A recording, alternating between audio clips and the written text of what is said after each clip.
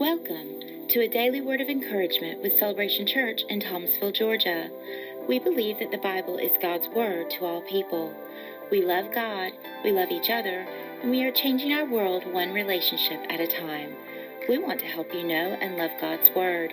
Join Pastor Jimmy Bryson each day as we discover how to seek God and live our lives encouraged by His word. So here he is. He's in the will of God.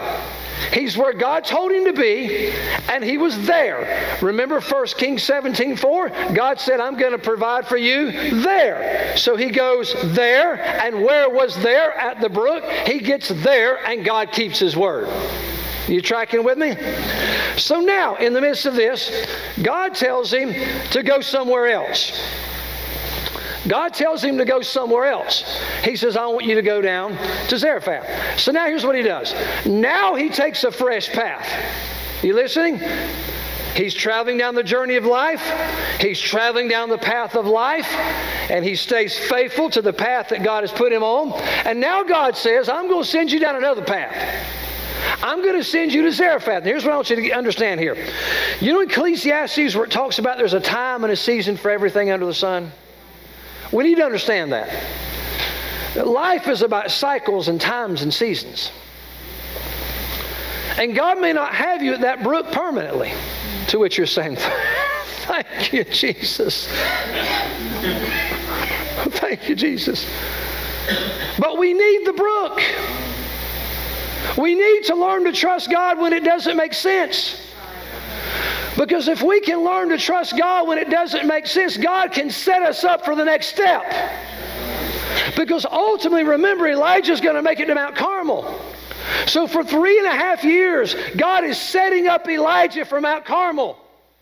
It's like the brook is elementary school. And now we send him to Zarephath. And Zarephath is going to be like high school. And next week, the widow's son is going to die. That's going to be like being at the university.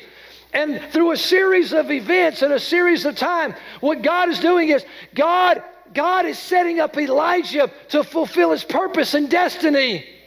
God's setting up Elijah for Mount Carmel and beyond. And so God knew that Elijah needed the brook, so he sends him the brook. Now he says, go to Zarephath. So he takes a fresh path. Remember over in Isaiah 43, where God says, behold, I will do a new thing. Well, Isaiah 42, it says God's going to do a new thing. And then it says to sing a new song unto the Lord. Then Isaiah 43, I think verse 18, it says, God says, behold, I'm going to do a new thing. I want you to listen to me. When God gave that word, behold, I'll do a new thing. That word new does not mean brand new, never happened before, though it could mean that. The word new means fresh. So when we're commanded 6 times in the Word of God to sing a new song unto the Lord. Sing a fresh song unto the Lord. And 3 times we find us singing new songs unto the Lord. It's the same word, new, fresh. So what God was saying back in the day of Isaiah was, behold, I'm going to do a fresh thing. Don't remember the past. He says that in the previous word. Don't stay in the past. And this is where a lot of believers and a lot of churches miss the current move of God. We're so grateful for the old things God did, but maybe God's wanting to do something fresh and new, and we're so bound up to what He did back in the day, we're not aware that God's doing something fresh and new right now. And we miss what God's doing now because we're so bound to what God did in the past. Thank God for what He did in the past. But God's a God of freshness. God is a God of seasons. His nature, His character, He is the same yesterday, today, and forever. But He moves in fresh ways. He ministers in new ways. And so He's been ministering to Elijah. And now He sends Elijah down a fresh path. Watch this. God's been doing it. Watch this. God's been doing it one way, and it worked. Now God's going to do it another way, and Elijah has to make the decision, am I going to stay camped out in the old move of God? Because this was the best time of my life, and this is where I grew the most spiritually, and this is where God met my needs. Or is he going to trust God now when it doesn't make sense? Because what God's trying to do is God's trying to set him up for something even better. Shout me down now. Shout me down now. This path is a path of preparation. The new path, the fresh path he's sending him on, away from the brook to Zarephath. I just want you to jot these down quickly, okay? I could literally preach on these for years. And you only have months today, so I won't jump all the way off. The path of preparation. Now watch this, because we talked about it in detail last week. Now watch this. God is preparing Elijah for Mount Carmel. Okay? But really God's preparing Elijah for beyond Mount Carmel. All right? He's preparing Elijah to walk in God's supernatural power. So now what he does is he sends him down a fresh path. And this is what I call the path of preparation. So now from the brook Kerith to Zarephath, God is continuing to prepare Elijah. Now, I want you to just jot down three statements. We talked about one of them last week. You ready? In this path of preparation. Statement number 1. For every tree growing up, there's a tree. You don't see everything down here. All you see is the fruit. For every tree growing up, there's a tree growing down.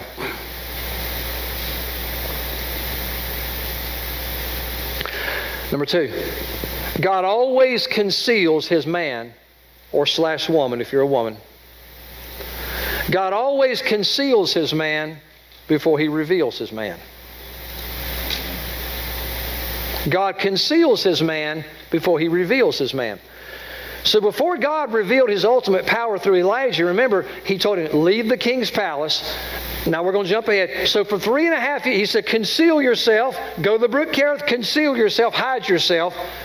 So now Elijah's on a path of preparation for 3.5 years. And so God is concealing his man before he reveals his man or woman. You ready? Y'all going to love me on this next one. There's a lot of truth to it. God is preparing the man before he prepares the ministry of the man. That's what God's doing. God is preparing the man. Remember we talked last week about some people get thrust in the spotlight too soon and all that, and their character needs to catch up with their gifting. So God is preparing the man before the ministry that the man will function in. You ready? Now here's how that path works. And some of it's on the screen there. This path of preparation begins with purification. Y'all know Scripture so awesome, don't you? Y'all know how awesome God is? Yeah. Now watch this. For those of you that love the Bible and you love golden nuggets and all that, just go ahead and move out in the aisle and start doing somersaults, because you're going to do some somersaults over this. Purification. Okay, this pathway of preparation begins with purification. Moves into expectation, determination, and I added one that's not on the screen. It ends with manifestation, if you're taking notes. Manifestation. Let's walk through and see how this thing works. You ready? Sure, Pastor. Hey, go hide yourself down by the brook called Kerith. I'm going to send you food. I'm going to send you water from the brook. Kerith. Kerith, the brook Kerith. Karith. Hebrew word means cutting. Cutting. What God was saying to Elijah is, I'm going to put you on the pathway of preparation. Son, I've got big plans for you. Son, I've got awesome things I want to accomplish through you, but you know what? You're just not quite prepared yet. Oh, you got a great gifting, but I'm trying to prepare you for great and mighty things down in the future. So I love you enough, I'm going to put you on a path of preparation, and this path of preparation begins with purification. So what I'm going to do is, I'm going to command you to go over there where it doesn't make sense, and if you'll trust me when it doesn't make sense, when you get to the brook called Kerith, I'm going to begin to cut away some things in your life. I'm going to cut away your self-sustainability. I'm going to cut away your desire to always do the things the way you want to do them. I'm going to cut away some of your flesh.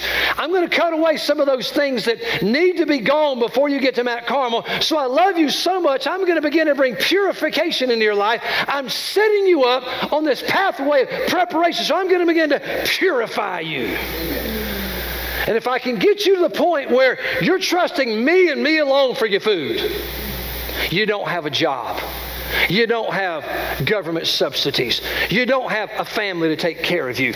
If I can get you to trust me, I can cut away at some of that. And so God's teaching Elijah to trust him when it doesn't make sense, and the brook dries up and there is no water, and we don't know how long the brook had been dried up, and God speaks to him now and says, I want you to rise and I want you to go to Zarephath. Well, thank you, Lord. Zarephath.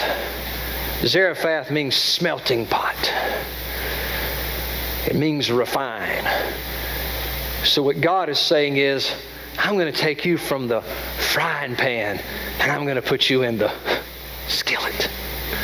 I've been cutting on you. Now I'm going to take you to smelting pot. Because there's some things that still yet need to be refined in your life. And I'm going to take you like they would take those precious metals and ores and put the fire underneath and put it in that big smelting pot. It would come to a boil, and all the dross and all the impurities would float to the top. And they would take the scooper and they would scoop off the dross and scoop off the infirmities and throw it aside. And God was saying to Elijah, I've been cutting on you. Well done, thou good and faithful servant. Now I want to purify you. There's still some things in your life that need to be purified.